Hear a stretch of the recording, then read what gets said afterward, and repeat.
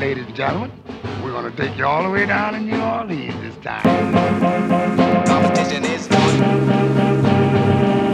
Competition is on. Competition is on. Competition is on. Competition is on. Competition is on. Ladies and gentlemen, welcome to a very special edition of Hard in the Paint. It is my pleasure to welcome Mr. Kenny Murphy Jr., the father of Trey Murphy of your New Orleans Pelicans, a basketball player in his own right, played at East Carolina and has been a coach as well for a number of years, including coaching his son. Mr. Murphy, thank you for joining us. David, thank you for having me. I really appreciate it. You are one of my biggest fans. You are a great supporter of Trey. So I'm just happy to be here and have this conversation with you. Well, I think I really, when I saw Trey for the first time when he was at UVA, because, we talked about this offline, I'm an ACC guy, and, we both have these Carolina roots. And I saw a lot of versatility in his game, and I think that he's just grown so much. And we'll get into that over the course of this conversation. But I want to give folks just some of the back story on him. And you've been with him on this journey the whole way. And as a basketball father, you have it from a different perspective because you're not a basketball father who just had an aspiration. You've played it. You've seen the ins and outs of the highest levels of basketball. When you saw him ready to pick up the game in earnest, for real, where it wasn't just, I like to play basketball, I want to do something with basketball. How old was he? And what did you see in him that made you believe that he was serious about it? So, as with all kids, people think that Trey came out of the womb with a basketball in his hand. He did not. It was a struggle to get him to play. He started at age 5, and that first year of basketball, we're from Durham, and we were part of the church. So the church had a little basketball team. And I went to practice one day, the first practice, and the director all of a sudden got sick. So he asked me to fill in. And then ever since then, I was filling in for the next 12 years. But that year I coached that team at 5, Trey did not hit 1 point the entire year. We had 10 games, did not hit 1 point. So I told Trey at 5, I said, Trey, you would never embarrass me like that again. So from that point forward, that next year, Trey and I was in the driveway working out. We were working out every day. But to answer your question, really, I would say he really started getting serious about it. In my mind, it was after his sophomore year in high school. That's when he really put the work in. I would take him to the gym, but it was almost like I had to drag him to the gym. I would take him over to Duke, and we would work out for a couple of hours, and I may have another parent's kid with me, and we'd work out, and it was very intense. There were times where I would have the other guy do a drill. He'll do it, and then Trey will do it, and I'll say, do it again. And then one day he took the ball and he threw it against the wall, and at 12 said some words to me that I didn't particularly like, and I went to him and I jacked him up against the wall, and the father of the other kid was looking in horror like he's going to kill his own son. So I was very, very hard on Trey. But after Trey's sophomore year in high school, Trey didn't play a lot. He didn't play a lot his sophomore year. And I really couldn't understand why he wasn't playing, because at the time, although he was about 5'9", 5'10", I knew that he had the skills to play in college. And I told Trey that Trey, part of it was coaching, part of it was you, because when you get your opportunity, you weren't taking advantage of it. You were not handling the ball as well as you can handle the ball. You were not hitting shots. So you put the onus on the coach to play you or not play you.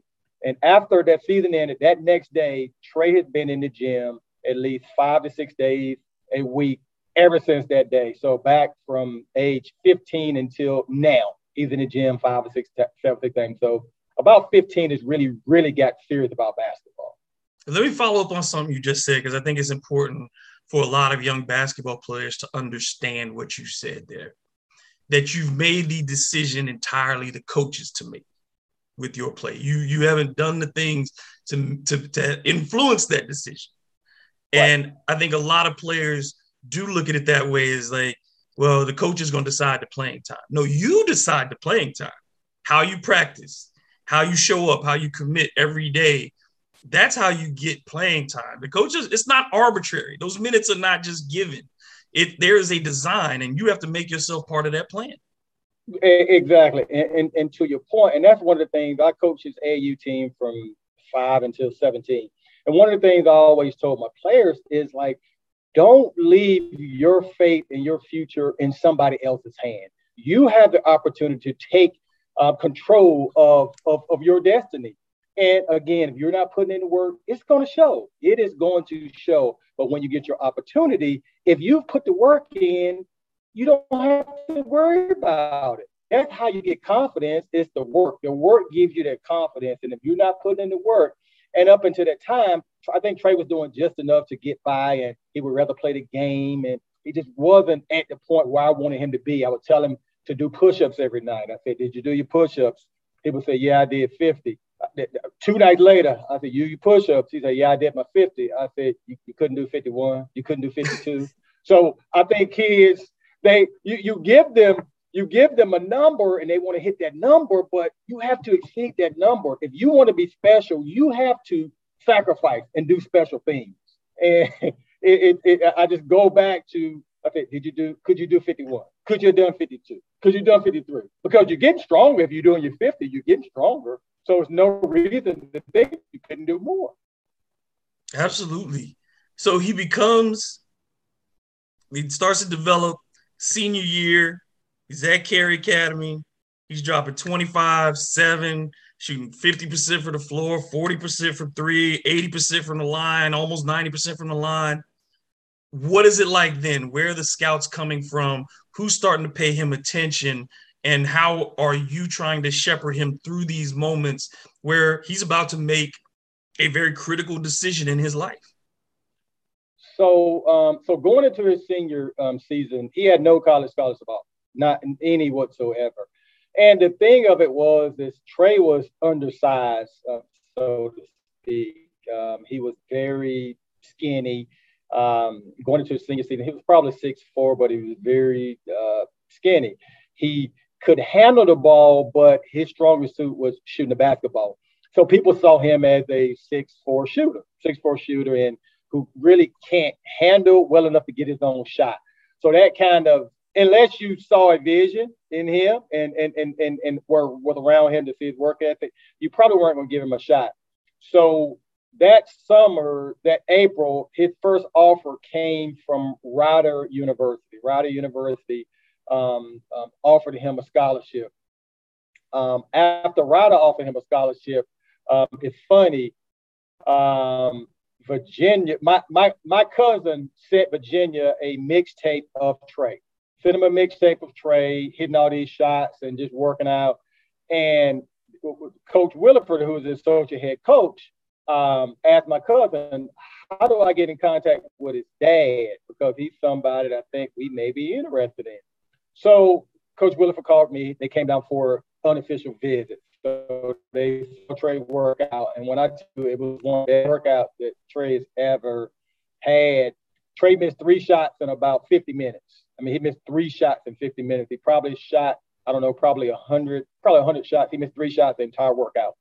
Very impressive. The next day, we had a tournament in South Carolina. So Virginia called the tournament director to say, I need Trey Murphy's team playing on this court at this time because I got to watch him and I got to get back to UVA. So they came down to watch Trey. First half, Trey had 6 threes, was just lighting it up. Second half, they put this little bitty guy on Trey. He was probably 5'5". Got up underneath Trey. Trey got off 3 shots. Attempted 3 shots. Of course, did not hit any of them. At that point, Virginia walked away saying, we just don't think he's physical enough to play in the ACC. And I got it. I got it. It all made sense and stuff because I knew that. I knew it was a stretch. But I knew in the future, Trey was going to be really good. So when I told the coach, I said, you'll be back. I said, I guarantee you'll be back. I said, just as soon as he starts growing and developing, you'll be back and stuff. So that was kind of how it all started. Ryder was the first. West Point was the second offer. The Naval Academy, Princeton, Columbia, and mind you, these are all academic institutions. Right. The one that he really wanted was Rice because he felt as though Rice met the balance of academics and athletics. Because going into high school, my aspirations and our aspirations for Trey was for Trey to get into a good school. Because I told him, I said, Trey, you will have to get an academic scholarship or an athletic scholarship because I'm not paying for you to go to school. You'll go to the Army, but because I'm not spending one penny for you to go to school, you're too smart and you're too good in basketball not to get a scholarship. So if you don't, that's on you, son. So our goal was for him to go to a good academic institution. And with Rice, we felt as though, okay, you're going to make $100,000 a year. You're going to get a great education, get a good job, and you're going to live your life. So that's all that happened. Well, then you get to Rice, he makes that decision. And again, he's not a highly touted guy. He's not somebody that people are putting on watch lists as he comes in. But he has some success immediately at Rice, setting freshman shooting records for 3-point percentage. What about 8 points a game, something like that his first year? Mm-hmm. Yep, 8 points. In that adjustment, that adjustment from high school to college, how much of that for him was made a little bit easier possibly by the fact that he wasn't recruited by all these bigger schools and that you yourself had put him through moments where you said, you got to do more, you got to be better. Do you think that it wasn't necessarily as humbling as it might have been for a guy who had all the accolades coming in, all the expectations? For him, it seems like the pattern has been, it's a confirmation of what you set up when he was 12. You're going to have to work for this. Yeah.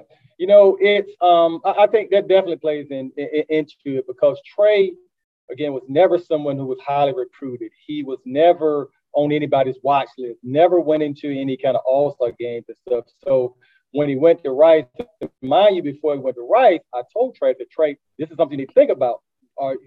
Would you want to go to a prep school? I said, because I think physically you're not ready to play college basketball. And I told him that. I'm very frank with Trey.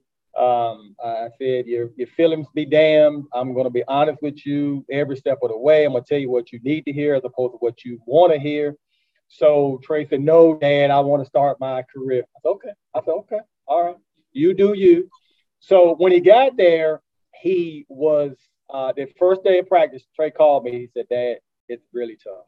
They're so big and they're so fast and they're so athletic and I don't know what to do.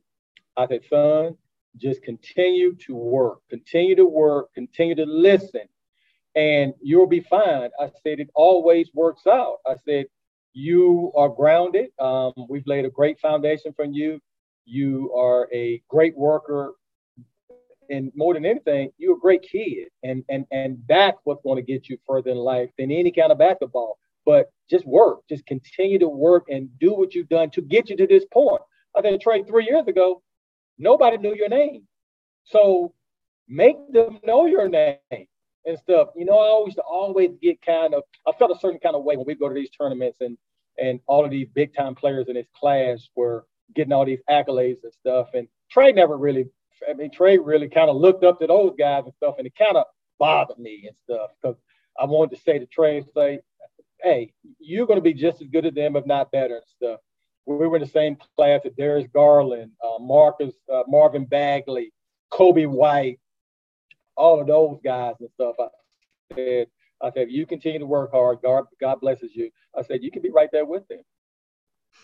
When you look at that, and one of the things that we also see a lot more with college basketball and college football in general is the influence of basketball or football parents and what they do and how they speak with coaches.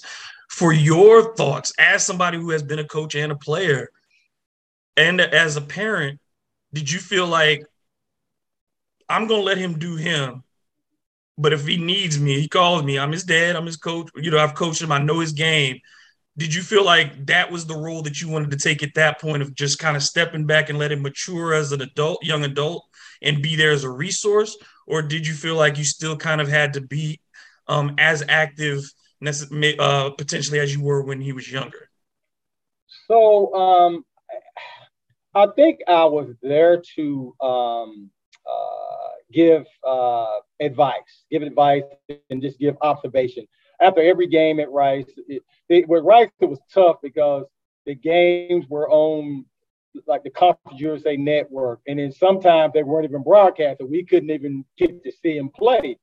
So it was tough, but on the games that I was able to see, I would always go back and I would rewatch the tape. I would rewatch him getting into positions, what he was doing off the ball, and just add things and just give him pointers. Trey, that's a shot fake. If you jab, get him off for you, he backs up, you shoot three. And so just stuff like that. I never tried to coach him. I would go to the game, and the majority of the things that I was doing was not necessarily, it wasn't directed at the coach, it was more so directed at Trey. It's funny because his mom is like, she hates to watch games with me. She hates to go to games with me just because everything he does, I always criticize it. Or I'm just like, why didn't he do this? He has to get in front of that guy. He has to get that ball. He can't let it come off his fingers and stuff. So to answer your question, it's more, I was there as a resource, but I did provide what I saw, but I let him figure it out for himself. As he got to college, I kind of dialed it back because, again, at this point in time, I'm no longer coaching him. So I have to let others and have to let him grow as a person because, again, I'm not always going to be there. So he has to, and I think one of the things that hurts young kids is that I think the parents have a little too much influence on them. They go to the coach and say, okay, my kid needs touches and so forth. Never was I one to do that and stuff. So that's not, after the season's over with, I would meet with the coach to see, okay, so what do you see in Trey? What is your plan and stuff like that? And then if it matched up, which it was only one meeting we had with the Rice coach after the season, it was just to check in, okay, what's your plan? Because I knew Trey had started getting bigger, more physical, and he was a better player and stuff. And he said, Trey is going to be the centerpiece of our team and stuff. So, and that is, and that's the extent of it. But like me with coaches and just, I never was one to do that. Never wanted to do those things. So. It's interesting. There's kind of like been this reverse phenomenon. Like in the 90s and the early 2000s, it was the basketball moms in the NBA. Remember, you saw Allen Iverson's mom, you saw LeBron's mom, you saw Shaq's mom, you saw all these basketball moms. In the last decade, it's become much more about basketball dads, LeVar, and that impression of these fathers behind their sons. But what we've seen, and what I think has been a positive, is what we're seeing is these fathers are not necessarily dominating their sons' careers, from Kenyon Martin having his son in the league now. You see all these more fathers who are seeing their sons make it to this level. And what they've done, it seems, is that, number one, they're preparing them for the business side of this. We're seeing a lot more young men come into the league prepared for understanding the business of professional basketball and what teams really want from you and what you can expect from your relationship with the team. But also demanding a certain level of respect and autonomy for their children, and saying, I know what my son can and cannot do. I know what situations work, but not in a negative way. You want the best for your child. And I think that, a lot of things that we saw that people called LeVar crazy for a few years ago, well, now he's got two sons playing at the highest level of the NBA, and you don't see him at all. You don't see LeVar on TV talking stuff. He did what he wanted to do. He got his boys to that spot. And I think that, to me, it's a great thing to see more and more fathers engaged in this way. And do you feel a responsibility as a father in these circumstances to make sure that you stay attached in a very positive way with him, and be, as he continues to grow and mature as a professional? Oh, absolutely. Absolutely. David, Trey's been very blessed. He's been very blessed to be around great coaches. I started him off. He was coached by Coach Parrott, Rice University, who saw something in him that a lot of other coaches didn't see. When I talk about Coach Parrott is one of the he coached James Harden in high school. He was Coach James Harden high school coach. But as far as the offensive mind, oh my God, it seems like whenever he calls a play, they score. They score. He went to Virginia. He had Coach Bennett. Coach Bennett is one of the most genuine people you will ever meet. So my job was easy. It was easy because he was with great coaches. He was with great coaches who cared about him first and as a person, and second as a basketball player. So with me just being there just to be, it's hard sometimes for me to take off that coach's hat. But I always have to remember that I'm dad first. I'm dad first. So if Trey needs me after a tough game, I need to be dad. I can't go in on him about the box out he missed or the ball, the layup that he blew. So I have to be cognizant of if Trey's 21 years old, he's a young 21. And when I say young 21, he's a young 21. He's getting to turn 22, but he's a young 21. So I have to be dad and have to be positive because one thing I've learned in this whole process is how much, I wouldn't necessarily pressure, but how much under the spotlight these young men are. And coming into the NBA, it could eat you up. And I can see very easily how if you don't have a support system around you, you can very much go downhill very, very fast. So from that sense, we've just been trying to be there for Trey and just take away some of those day-to-day responsibilities, like being there for furniture and getting everything situated with the apartment and stuff, and just doing anything just to take that burden off of him because NBA is tough. It will chew you up and spit you out. And you have to have that support system in order to do and be the best player that you can be. He makes the decision to transfer to Virginia after 3 very solid years at Rice. You get he actually only played 2 years at Rice. 2, excuse me. Yeah, I'm thinking of, but you get that, you transfer because you get that opportunity. You don't have to skip a beat. You get to go to Virginia. He goes to step up in competition, obviously in the ACC. Like you said, one of the best coaches in college basketball. From on both sides that we see from Virginia players traditionally is A, they're going to play defense very well, and B, they're going to think the game very well. Very similar to a Villanova type program. Mm-hmm. Motion-based offense, everybody gets touches. There's not a lot of ISO. You don't center it around any one player in particular, but defensively, it's a group defensive effort. It's playing on a string, understanding principles and concepts. Was that the attraction to Virginia when you think about, okay, Trey really is getting close to potentially having a shot here. We need to put him someplace to refine some of these rough edges. Yeah, well, I think when it came down to it, and it's funny you mentioned Villanova because those were his 2 choices. Those were the finalists, Villanova and Virginia. And with the Virginia piece, it was about the defense because that was one of the things that we saw as a something that he needed to improve on. He needed to improve on being able to defend. And Virginia, when you look at everything, they're one of the best defensive, if not the best defensive teams in the country. Weren't really worried about the offensive end of the court. We were more so worried about the defense and just the defensive principles that they have, and just instilling things in guys. And if you look at a lot of the Virginia players when they're at Virginia and then they go to the league, like DeAndre Hunter, Malcolm Brogdon and stuff, you probably didn't see them offensively like that at UVA, but they had that defensive foundation and just the principles and how to defend. And that was the biggest thing because, again, if you can't defend, it's very hard to get on really anybody's court, and nonetheless, a NBA court. I don't care. You would have to shoot 60% from 3 in order to warrant somebody keeping you on the floor if you can't defend. Absolutely. That's the fastest way to get on the court is to be able to stop other people from scoring. And I think that's something that a lot of players in general, not just young players, I think a lot of players in general just forget. They think that it's a one-sided game. No, the defense is what's going to get you. At what point during that season do you start getting the idea that, hey, man, I have to do 4?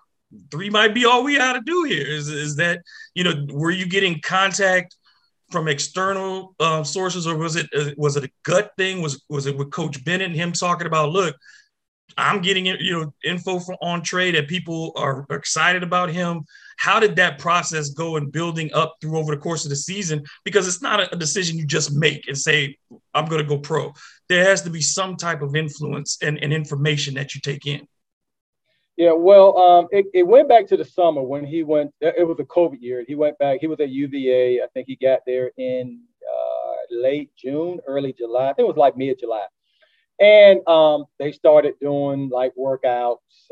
And I would ask him after every workout how'd it go and stuff. And he said it went well and stuff. So I said, are you feeling comfortable? You think you're good on this level? He said, Dad, I'm fine. So they would work out. I said, so who's the best today? He said, me. And I said, really? And he said, yeah, me. So when the season started, that first game they played Towson up in Connecticut. He didn't know whether or not he was going to play or not because we had requested a waiver, and he didn't get the waiver until the night before. He got the waiver like 5 o'clock. They played at 11 o'clock that next day. So he got the waiver. Everybody was excited for him to play. He gets in the game and he misses his first three. Then he goes on to hit his next 3 threes, ends with 9 at half. And then the second half, he hits 3 more threes, has a dunk where he takes the ball from like 3/4 court line, 2 dribbles, dunks on a guy, 2 hands, and gets an and 1. So he ended with 21 that game, 6 of 8 from 3. That next day, one of my friends called me and said, man, I just watched Trey, and, I think he got a shot in the league. And I was like, man, what are you talking about? I said, have you been drinking today? And he's like, no, I'm serious. So they played that Friday against San Francisco. That Friday against San Francisco, West Coast Conference team in the league with Gonzaga, much longer team and stuff. Trey hits no threes. I think he has 4 points. Of course, I'm upset, mad at him and all this and that. That was Friday. Saturday, I get a text from a guy that says Trey is right now ranked as the 24th best prospect on NBADraft.net. I say, yeah, I know you've been drinking and stuff. So I go to the website. I see his name. I'm like, oh, wow. That was around the 1st of December. Around mid-December, I get a call from an agent to say, my name is so-and-so, and I'm interested in representing your son. I'm like, representing him to do what? And he's like, for the NBA draft. I'm like, man, come on. I said, nah. I said, are you really serious? He said, Mr. Murphy, I'm telling you, I said, he has the length, he can shoot the ball, he has the athleticism. I'm telling you, I would not be surprised if he's not a first-round pick. And I'm like, okay, yeah, you really on something now. So fast forward 2 weeks later, I'm continuing to get calls. So it's about mid-January. Trey calls me. Trey said, Dad, I'm getting all these DMs from all these agents and stuff. What do you want me to do? I said, the next one that DMs you, you tell them do not contact you again. You are in season. Do not contact you. If they want to talk to you, they want to talk about you, they need to contact me. And as a matter of fact, when you let me know who these guys are, the people who contacted you, they won't have no shot of representing you because that's not cool. They need to go through the parents first. I feel as though in order to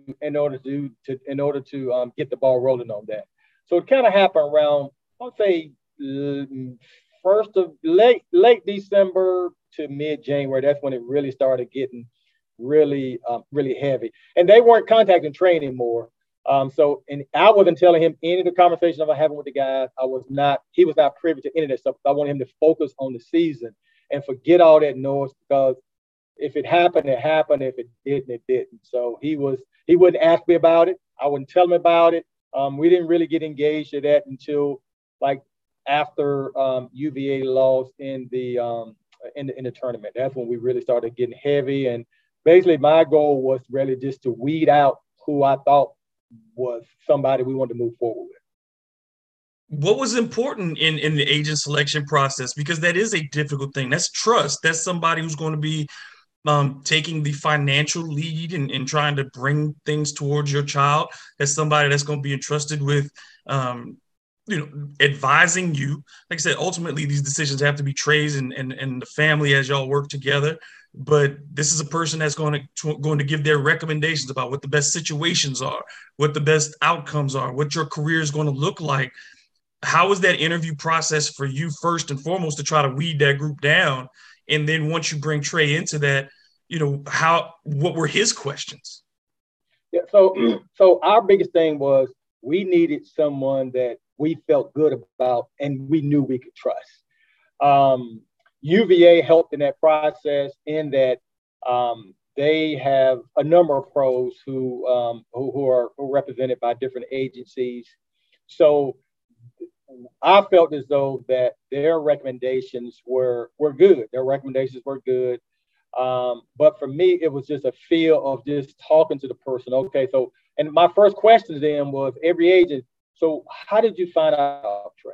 And if they would have told me that they watched him at Rice, they were off the list because I know they were lying. That wasn't something you were doing. You weren't watching Trey at Rice. If you were, you couldn't watch Trey at Rice. Exactly. Nobody was watching Trey at Rice. It was one guy that met me at a game that told me that he said he thought that Trey had a shot. He said, I think Trey has a shot. I don't even remember his name, but he was the one guy, but he lived in Houston, so he would go to all of the Rice games and stuff. But I would ask him that question, and they would tell me, say, well, I looked at him at Rice a couple of times. I watched full film on him and stuff. I said, okay, thank you. I'll be in contact with you. And then the guy, like the bigger agencies was like, I'm going to be honest with you. Never heard of Trey Murphy until he came across our desk in early January. And that's when we started digging into him, started looking at him. And then at that point, the bigger agencies were saying, you know what? This guy has everything. He has everything. And I'm almost certain he's going to go top 20 because they were looking at Cam Johnson. They said Cam Johnson and Trey, they were seeing some similarities of the two. So it was just a matter of, and for me, where Trey was, I thought that Trey needed a bigger agency as a mouthpiece. I thought he needed the CAA, the Excels, the Clutch, the Octagons, and those agencies and stuff. Just because of the fact that Trey was a relatively unknown. I mean, he shot 50, 40, 90, only one of 11 kids in the history of college basketball to do the 50, 40, 90.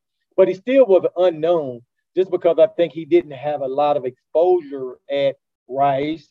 And then it was a COVID year, so he really didn't get a lot of exposure at UVA. I mean, didn't play in front of crowds. Scouts couldn't go and watch and stuff. So it was very, very, very – it was a different type deal than it normally was. So I felt as though he needed a big agency to do more talking for him and stuff. So I know in retrospect, that's not the case. But I didn't know what I didn't know. And you know what they say, you don't know what you don't know and stuff. So that was the thing. And we ended up with Excel, Sean Kennedy. And what I did was Trey is when I whittled it down to like the final 4 or 5, I gave them Trey's number so Trey could develop that relationship with them. So Trey can say, Dad, I know you like this guy, but I'm really not feeling him and stuff. Because again, it's his decision, it's not mine. Right. I'm just there for guidance and support and just to try to weed through as much as I can with what I know with my 55 years of living on this earth of people and stuff. So, but he was most comfortable with Excel, Sean Kennedy. And that's who we ultimately went with. Now you're going through the workout process. Obviously, there are a lot of teams that are interested. There are a lot of potential fits because certainly somebody with his skill set, he's easy to drop into most teams. You ask for a guy with length, like you said, can shoot the basketball, which is the most valuable skill in the NBA. and you have somebody who's shown that they can play defense at a high level. When you're going through that workout process, you meet with New Orleans. I'm sure at some point you met with the Pelicans and that the staff at the time. Willie Green probably wasn't still involved maybe when that first part of that came up. You had heard about New Orleans externally, I'm sure, like a lot of folks, and you'd seen what had been going on. What were your impressions of the organization before you got to know the Pelicans? So when Trey went on his workout with New Orleans, I think it was his third workout. He went on his workout with New Orleans, and the agent had told us that New Orleans really liked Trey. It was like 6 teams that he put on the presentation that he thought that Trey was going to go to, and New Orleans was one of them. And that the first day that he came into town, he had dinner with Griff and Trajan and Bryson, and I could just tell after that interaction, Trey was just like, he was on cloud 9. He just felt so good about, and this was before the workout. The night before the workout, he just felt so good. After the workout, I said, "How was the workout?" He said, "Dad, I tore it up." He said, "I really had a great workout and stuff." So I felt good that he felt good about New Orleans. But I guess to answer your question, what I'd heard from New Orleans and just being just in the news and just being a college and NBA basketball person, that it seemed to not be the most, I guess, organized spot. It just seems like it was a lot of just stuff going on and stuff. It was always something going on. That was my initial impression because I didn't meet any of the front. I didn't meet anybody. We came down here back in September, so I didn't know anything. I know Trey was really excited, and whatever noise or whatever was out there, he wasn't cognizant of that, or that it didn't mean anything to him because New Orleans was very high on his list.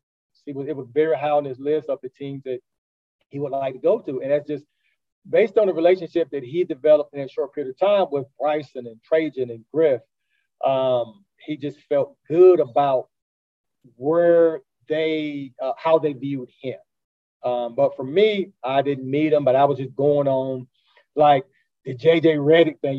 He's saying that they aren't good people and they deceive me, all this and stuff. So, and regardless if it's true or not, it's there. And right.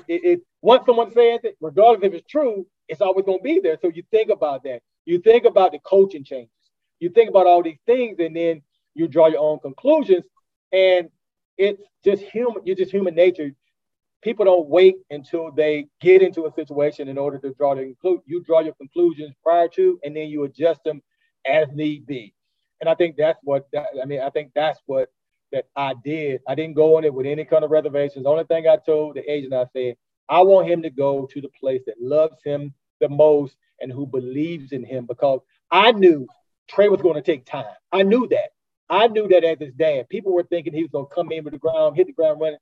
I'm like, it's not going to happen. I know my son. I know what he needs to work on. I know how this is going to play out and stuff. And the agent said, well, if you want to go to the place where they love him the most, he'll be a Pelican. Because that's what he told me. So on draft night, gets drafted by Memphis, but did y'all already understand that when Memphis was drafted him that he was going to New Orleans? We did. Yeah, we did. Because, as a matter of fact, David, when they slid back, I said, in my mind was, okay, I don't think they're looking at Trey seriously at 10, but at 17, they're definitely targeting him. I didn't have this from any information from anybody, but that was just my thinking. And I know Trey was saying, Trey said, okay, they playing with fire. They playing with fire and stuff. So, because, and we saw one curveball in the top, let's say 20 picks. And if that curveball wouldn't have happened, Trey probably wouldn't be in New Orleans. Right. He probably would not be in New Orleans and stuff. I mean, just based on the day of and the communication that we had with this other team, he wasn't going to be there at 17. So the draft happens. Willie Green is now in place. Came in just a couple weeks before the draft, but now he gets that opportunity to meet with Willie, and then you go to summer league, and that relationship starts to develop. And from us as observers outside, you could see immediately that group took to Willie. What was it about, and how long? What was Trey's feedback when he's telling you he's in Vegas and he's doing these things? What was his feedback first off on just Willie and what he brought to the table in comparison to some of those great coaches that you've already talked about that he had been under? So, I think, and we went out there with Trey for summer league, so we could see it firsthand. But what Trey was communicating with me is, Coach Green, he said, you don't see a lot of head coaches coaching in summer league. He said that's the first thing.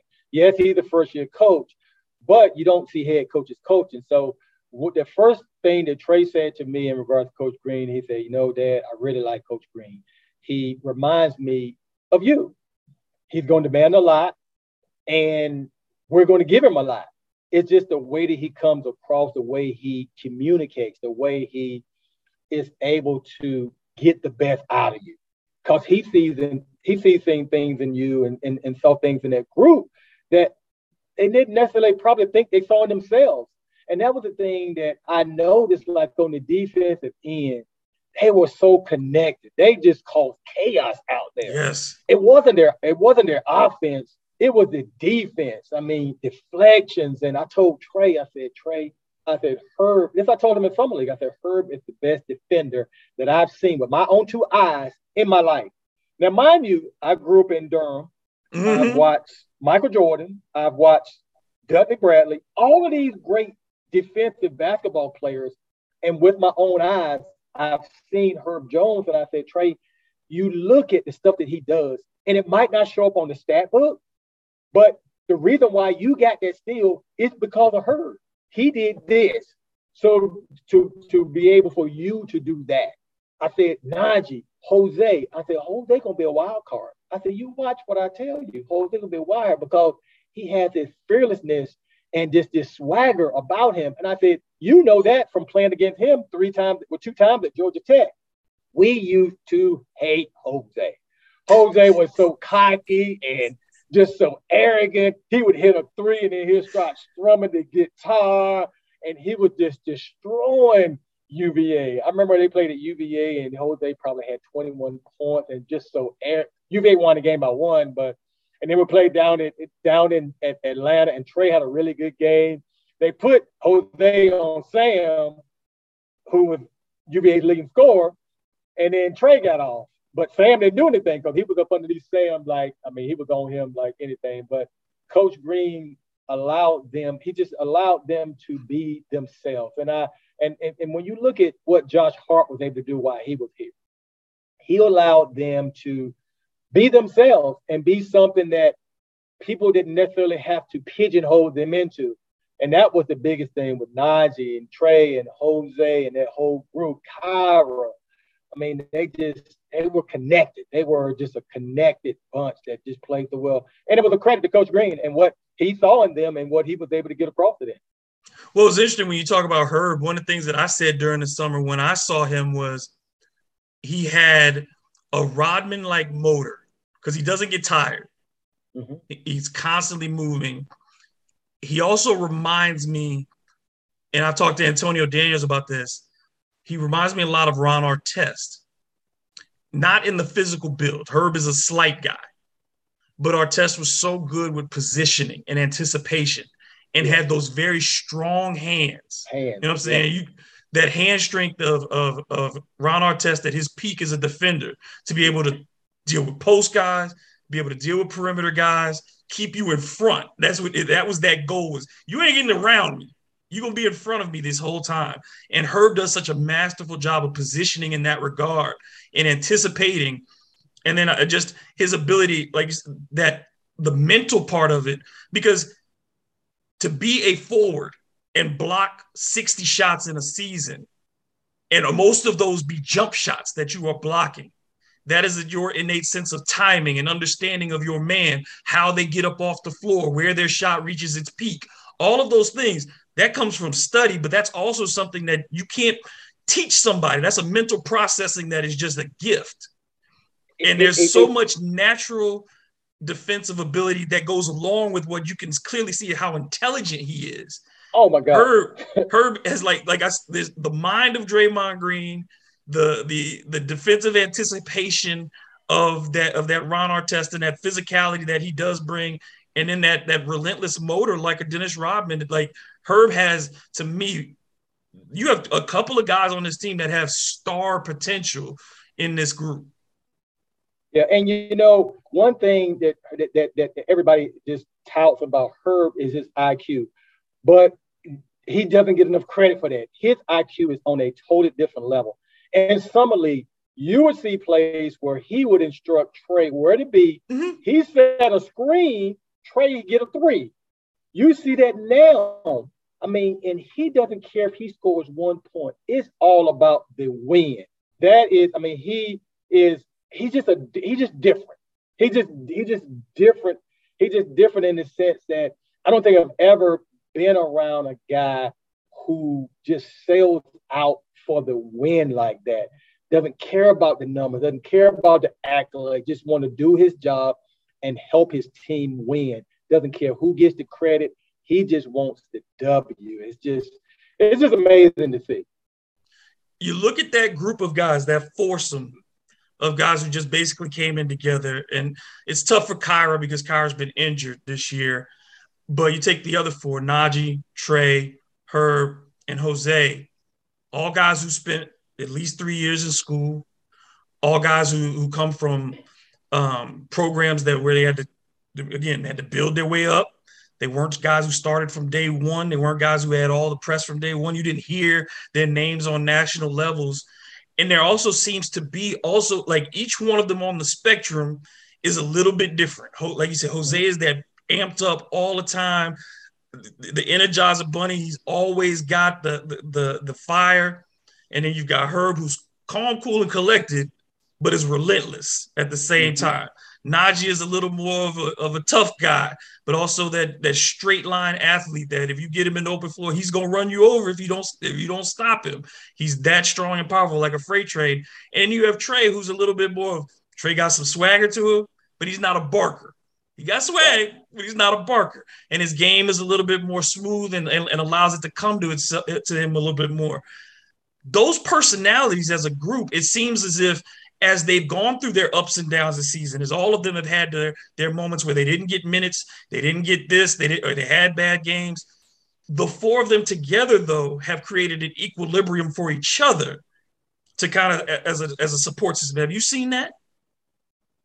Yes, very much so. You hit the nail on the head because I think Trey is probably closest to Herb. Herb and Trey were really close, but Naji is there. Naji lives in the same building with Trey. He's there. And Jose, that foursome, they are, I mean, to your point, they are very close. They're very close-knit, and I think they feed well off of one another and stuff. I've seen some games in which the four of them are there together, and it seems like I look back there to Summer League and stuff, and they trying to rekindle that Summer League swag that the four of them had and stuff. But yeah, it's great symmetry between those four. What was it like for you watching him at the beginning of the season? Again, you said it. You knew it was going to take time, and the expectations for people, him coming in, that 3-and-D designation, which you and I have talked about offline, that I did not like for him from the jump, with people expecting him just to be a guy who stands in the corner, catches and shoots. I've seen that versatility. I'd seen him be able to put the ball on the deck. I'd seen him be able to finish at the rim. I always thought that there was more to it. Did he struggle with that perception early on, and how did you help him stay positive while he was trying to find his space? So, I remember the first game of the season, they played Philly, and of course we were here, and I remember Trey at the scores tape. He was at the scores tape, about six and a half minutes left in the first quarter, and I was looking at him. and I'm like, something didn't look right. Something just didn't look right. You know your boy. Yeah, I know him. Something just didn't look right. And when he got in the game, it was almost like he just was thinking just too much and trying to process everything and just not playing, just not letting everything come to him. And I think it manifested in him pressing. And when you start pressing, you're definitely thinking more than you should thinking and not just out there doing things. And I think that was the biggest thing that I saw when I said, Trey, just be yourself, be who you are, defend, play your game. If the shot is there, shoot it. If it's not, shot fake, take people off the dribble. I said, you can do those things. But it was almost like he was like a robot out there. I remember the game when they played at San Antonio, the first game in San Antonio, and that was a game that really and truly, when I think back on it, it really stuck out to me because I remember him getting into the game, and he was guarding Doug McDermott, and Doug McDermott wasn't shooting the ball very well, so Doug McDermott went back door. They hit him with the backdoor pass. He got a layup. 1 or 2 plays later, the same thing happened. And if you watch that play, Trey is like creeping up on him like he a tiptoe burglar.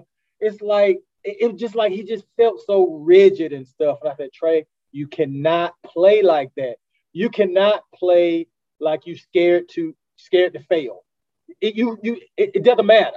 I said, what does it matter, Trey? And what I told him, I said, Trey, at this point, you're not playing that much anyway. So what does it matter? Just throw caution to the wind and just be loose and play. I think control what you can control. You can't do that. But it was a very, very, very difficult time just because of the fact I think that he felt as though, and he hasn't told me this, but I think he felt as though everybody had high expectations of him and for him, and he didn't meet those. So I think it put that extra added pressure on him and stuff. I said, Trey, you don't owe anybody nothing but yourself. All you owe yourself is to compete, play hard, and have fun. That's it. And right now, you're not having fun. I said, I haven't seen a smile on your face all year. All year. You're thinking too much. Just play, son. Just play. And that was just the best. That was the advice that I gave. That was the advice I gave him. I said, Trey, we're here for you. And one of the things, David, that we've learned in going through this process is that, and I've said it earlier, alluded to it earlier, is young kids, they need that support system because we didn't want Trey in an apartment by himself after a bad game or after a DNP and stuff. Just sitting there looking at TV or playing the game, but just thinking about the game. Just let's talk about what you went and bought today. Let's talk about are you going to sign up for summer school classes at UVA? I mean, to get his mind off of basketball, because again, it could be a unwavering burden on those kids if they don't have that support system. Yeah, given that balance, because it's still life. You know, it's your job, and it's important, but you got to have balance. Exactly. And I said, Trey, if you go out there and score 30 points, I'm going to be your dad. If you don't play, I'm still your dad, and I still love you. It doesn't matter. And that was the thing that I think I've grown from this whole situation, in that I have become more accepting of just letting Trey organically develop at his play. And I said, Trey, your time is coming. I said, and the only thing you control is what you can control. And for me, once I think I let all of that go, just say, okay, it's not Trey's time right now. Trey's time is going to come. And when your time comes, you have to be ready to seize that opportunity. And that is what I think Trey was at peace at. It took a while for him to get there, but I think he's at peace now. He said, and he told me, he said, Dad, I've just come to terms with, okay, this is where I am right now. And I just have to get better every day. I have to go in the gym because when we're in New Orleans, they have practice at 12. He leaves out at like 9:15. He's at the facility by 9:45. So he's at least getting an hour or so of work in with Corey Brewer before they start practice. And then he stays after practice. So he's putting that extra work in because, again, we go back to when he was a sophomore. There are things that you can do better to make that decision, not all on the coach. So it's like, okay, they're going to play you so you're going to play so well. He has no choice but to play you. So I never blame it on a coach. Never, ever, ever blame it on the coach. Never, because again, if I'm coaching a guy and he goes up and slaps my mama, I'm gonna play in that game. We're gonna have words after the game, but I'm gonna play him because you know what? He's gonna help me win. But after the game, we're gonna have to see one another because you slapped my mama.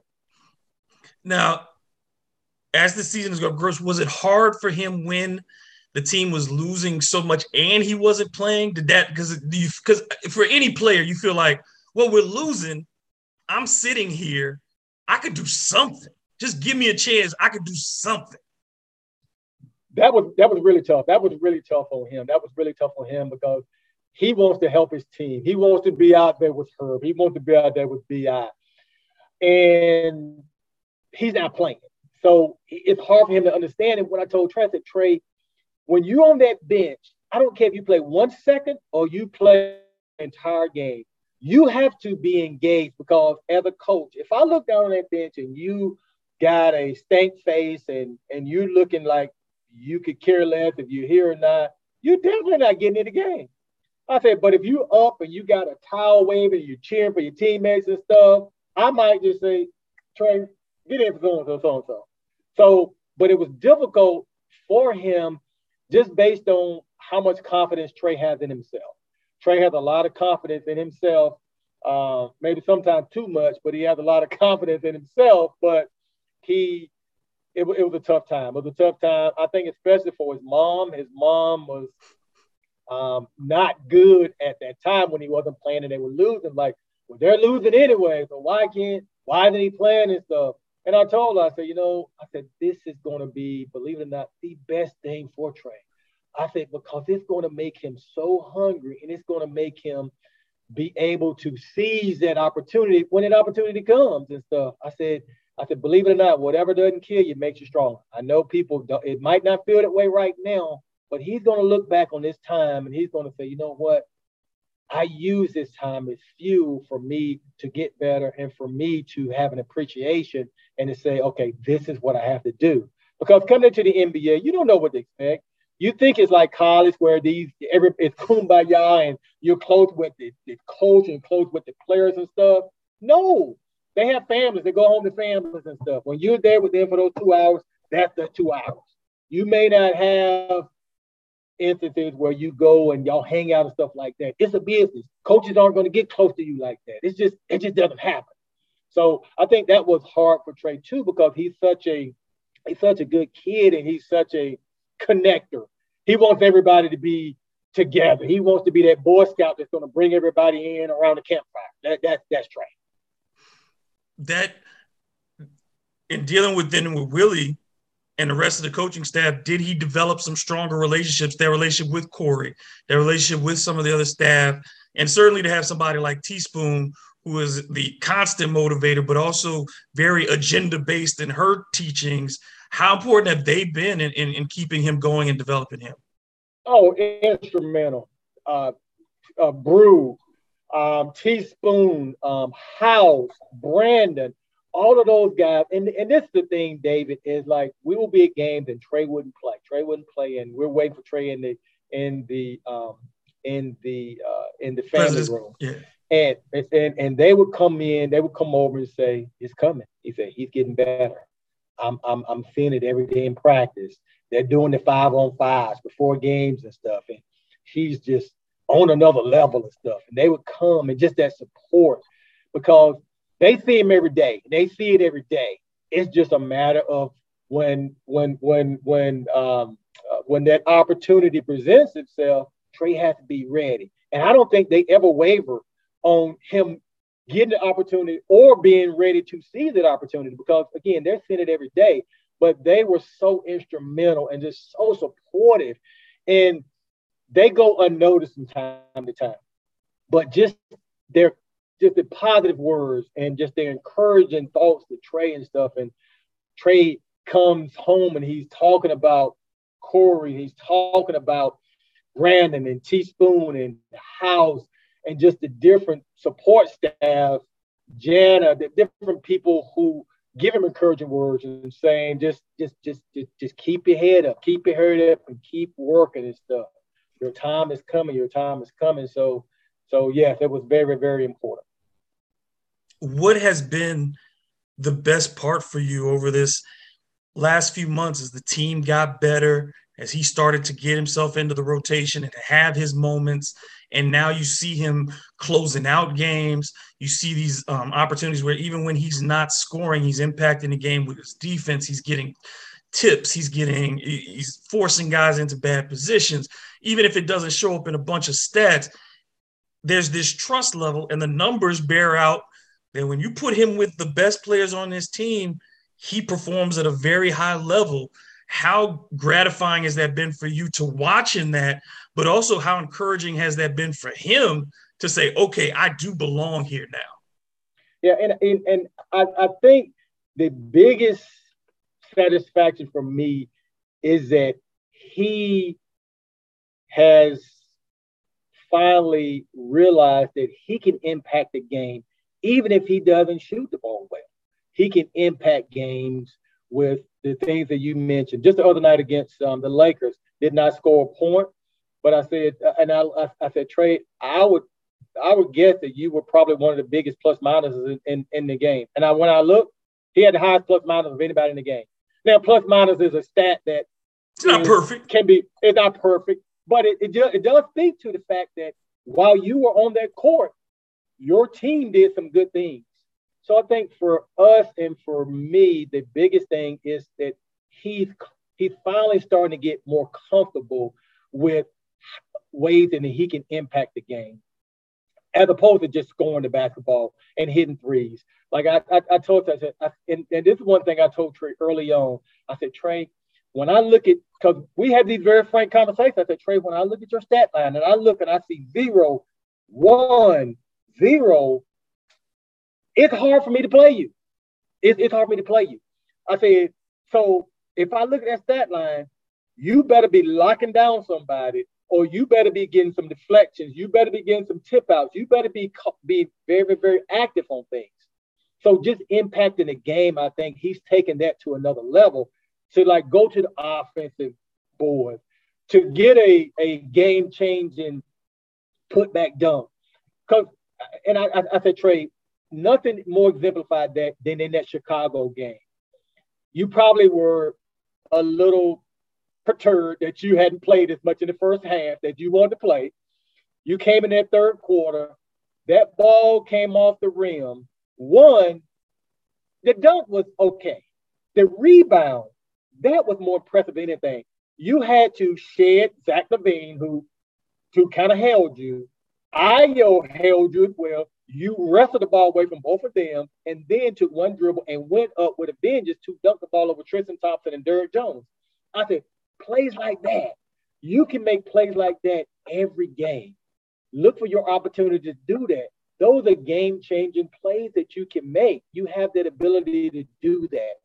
And I think he's made a more concerted effort to make those plays, to be that person that's going to make a play, that's going to impact games with his energy and stuff. And again, to your point, Coach Green is trusting him more. Because I said, Trey, one of the things that you watch, people do not leave you. The Lakers were not leaving you on Friday night. They're not leaving you. So that's taking one guy away. Even when they drive, they're still there on you. That just creates opportunities for your teammates. I say you just have to, when you get that open jumper, you have to knock that thing down. You have to knock it down. So I think that in itself, with him being on the court, I think Coach Green sees value in it. Hell, he put him back on the court with 20 seconds left when he knew they were going to foul. So that in itself is just showing the growth and that Trey has had. But not only that, but the trust that Coach Green and the coaching staff has gotten to the point with Trey. Did I see this 2 months ago? No, I don't think anybody did. I don't think anybody saw him closing games. The other night against the Spurs, you got Jose, Trey, and Herb closing with Jackson and CJ. I mean, who would have thought that lineup would close a game, a crucial game? The Lakers, you got Herb and Trey, 2 rookies closing it with Brandon, CJ, and Jonas. I mean, it's come really tenfold of where he was, but I think it speaks to where Trey is going. I think he has some growing to do, and I tell Trey to just grow every day. Our thing, our hashtag, grow every day. continue to grow. And that's it. Continue to grow. It's not you don't come in this league and set it on fire. That you just don't do that. It's only the special ones do that. The guys get picked 1 and 2, and even then they struggle from time to time. And rookies, like Giannis was 13. We talking about guys like Giannis, the 13th pick. It took a while to get there, and we're not putting that kind of pressure on Trae. But like you said, it takes time. This is a grown man's league, and you've not been playing grown man basketball for your life. You having to learn what this is. Right. Trae has really played grown man basketball. High level at Virginia. Rice is a great conference for guards, but you don't have the size. You don't have the length.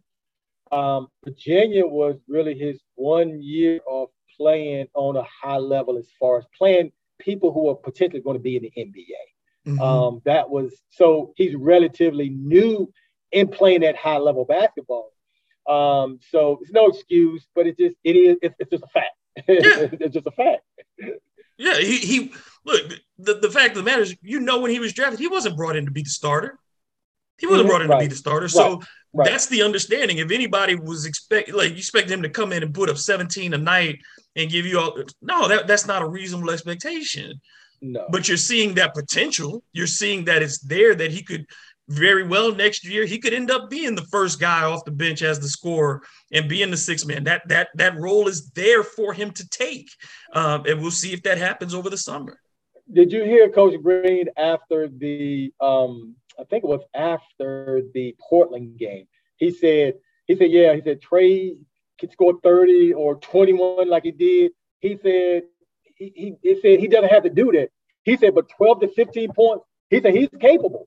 So right then he said, okay, Trae's capable of getting 12 to 15 points a night on a consistent basis and stuff. So just that. And if you look at Coach Green's face when he said that with conviction. I know what I see. One thing with Willie, he does not exaggerate. He doesn't blow smoke. And he doesn't try to give players anything more than what he thinks that they're due. And I think that that's a good thing for young players, because Willie's in that same boat. He wasn't given anything. You don't go to the University of Detroit and come out of there and play as long as he did and have unrealistic expectations of who you are and what you do. You better understand your role. And I think that he conveys that very well to these guys on this team, that and that's the first thing. And as a coach, if everybody doesn't understand exactly what they're being asked of every night, you cannot win. And I said, at the very least, that this Pelicans group, no, it's not the most talented team in the league. No, it's not the most experienced team in the league. Yeah, the record is still 32 and whatever. But they know who they are. And having an identity is so hard to find in basketball that once you do find it, you better ride it. Right. Because if you look at the revolution or the evolution over the years and stuff, when that second unit would come into the game in the past, it would like go nightmare. If we were up, we were gonna be down once that second unit got scored.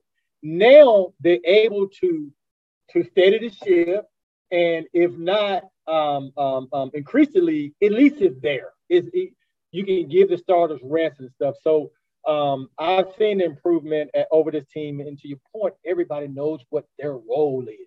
And they accept and embrace that role and carry it out to the fullest and stuff.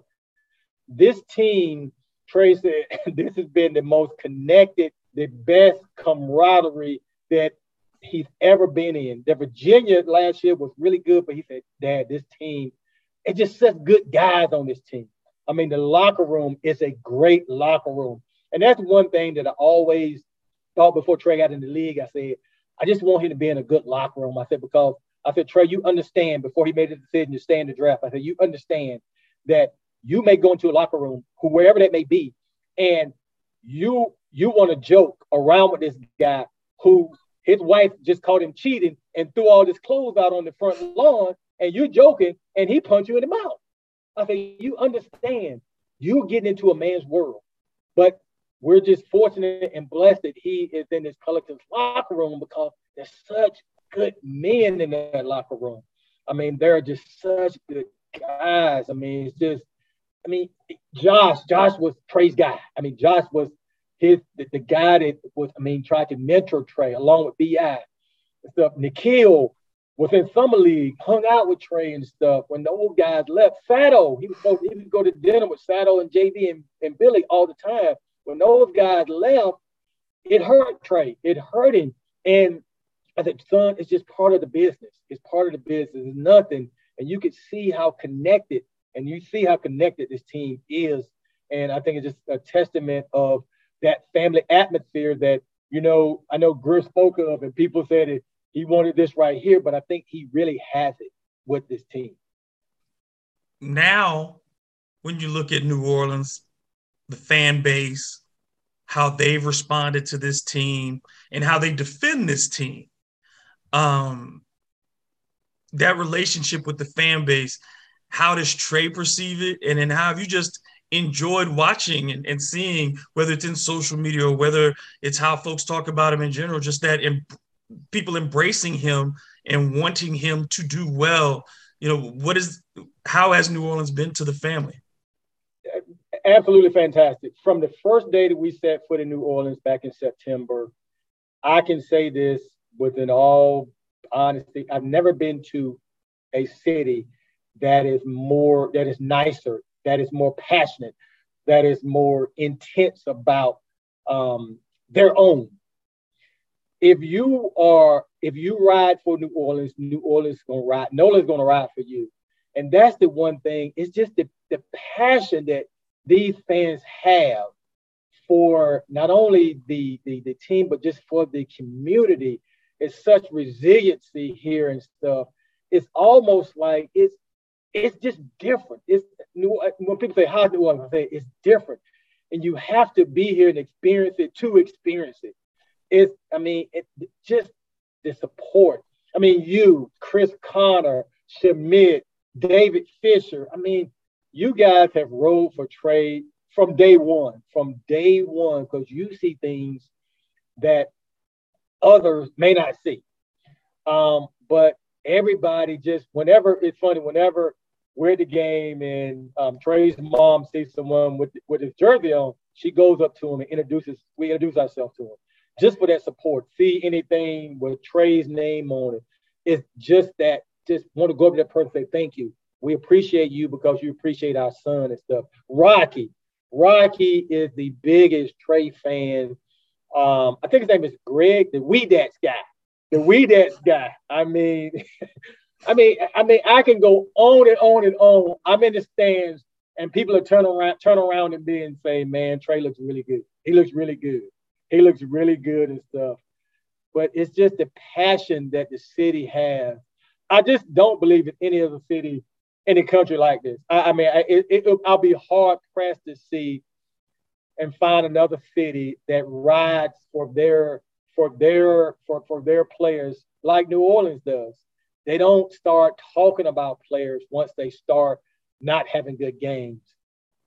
I saw this saying, they say they love you, then they hate you, then they love you again. That's New York, that's Philadelphia. I don't think that's Nola. Nola rides for you. If you're down with Nola, Nola is down for you and stuff. But if you're not, you're not. You don't want to get on the bad side of Nola fans. You do not want to get on the bad side of Nola fans and stuff. So you do not. I mean, I saw the look on Anthony Davis' face after the game was over when they were here in Nola. He just looked like, man, these guys are serious. These guys are serious. And he keeps bringing them up in his press conferences and stuff. So I think they still got space in it, living rent-free in his head. What's funny to me about that is he had the keys to the kingdom. Yes. You know what I mean? You when you're given a team, that's a rare thing. There are very few players in basketball or any sport where they say, this is yours. We are willing to give this to you. And like you said, the fan base was willing to accept him as his own.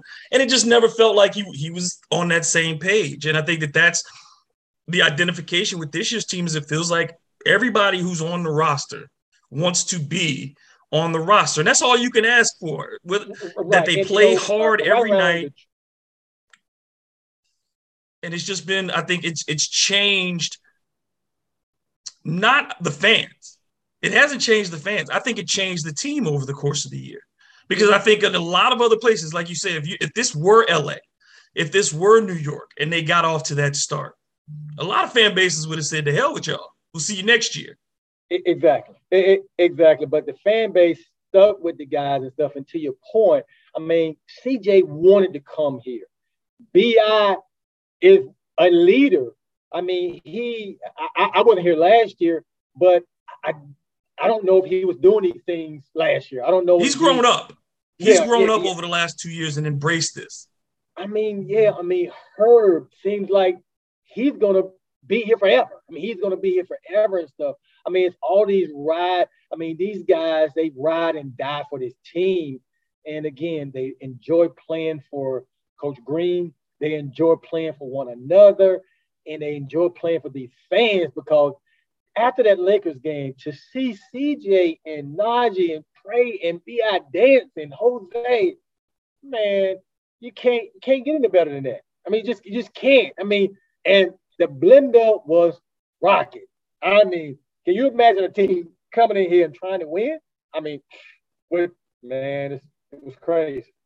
I don't know if you saw what it was like during the playoffs on television when the Pelicans were playing against Portland a couple of years ago. Schmidt sent me a video of it. I'm like, wow. I mean, he sent the video. They had all the flags. I mean, wow. They just want. I think like any market, like there's one champion. NBA is a hard place, and we know most of the championships are held by a select group of franchises.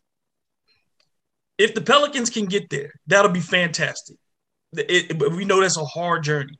But if this becomes a team that competes every night, that is a 50-win team, that it has an identity, that has a chance every year, that you feel like walking in the door, we got a chance to do something great.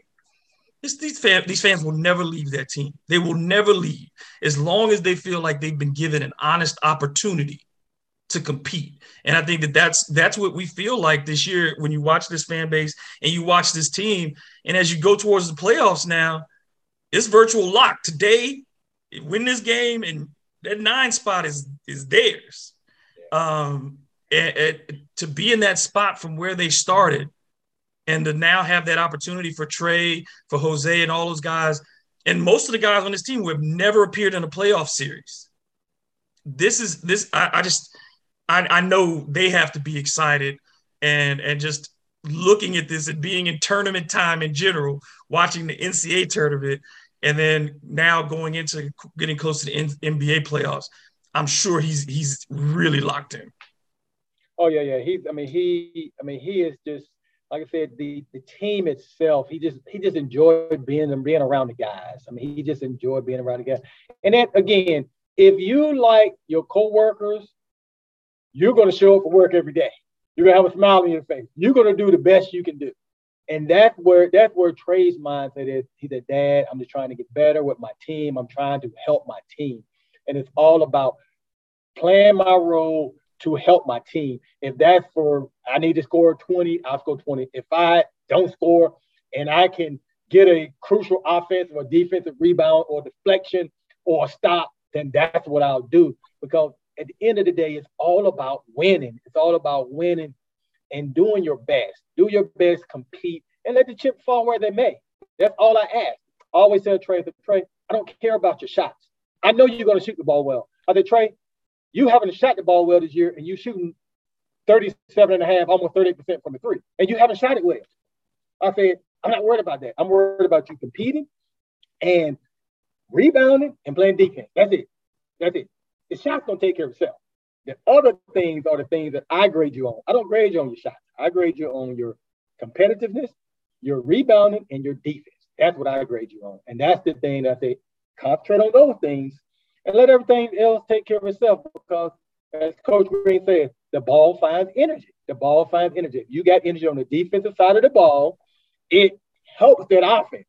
It makes that offense hum along a lot better. You're getting out in transition. You're getting early opportunities. You're getting dunks. You're getting layups. You're getting easy opportunities to score, which is going to fuel you to want to play defense. Why do you think when when teams score, they slap the floor back on defense because they're ready to play because they scored.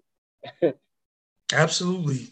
Mr. Murphy, it's been a fantastic conversation. So I thank you for giving me so much of your time.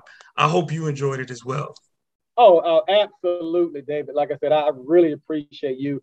And this is one of the things I told Shamit and Chris is that, most people who write for local media, I've seen it at UVA and stuff, they write without, I don't necessarily think the understanding of basketball, the ins and outs of basketball itself. So they write on what they perceive everything to be and not necessarily what it is and stuff.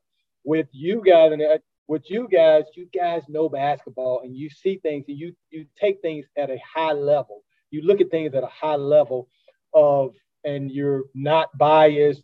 You tell it like it is, but you're very supportive of the Pelicans. I mean, it is what it is. The Pelicans have not had a 5-game winning streak in 3 years now?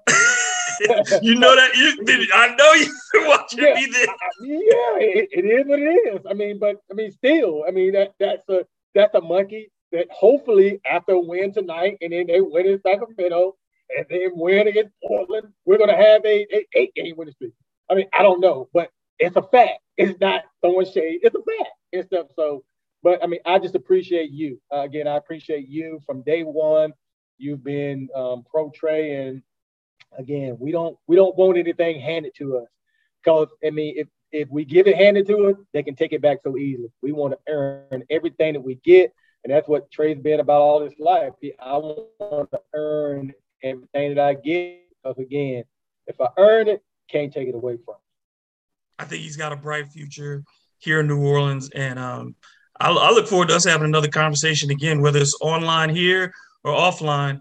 I just love to talk ball, and anybody who knows me knows that I'll talk ball all day long.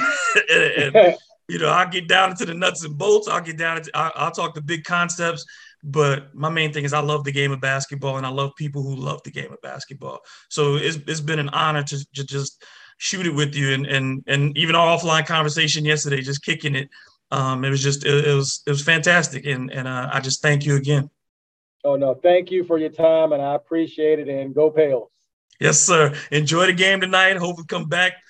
You hopefully get that win, second win out of LA, and then go over to Sacramento. Like you said, keep it going. Get that 5.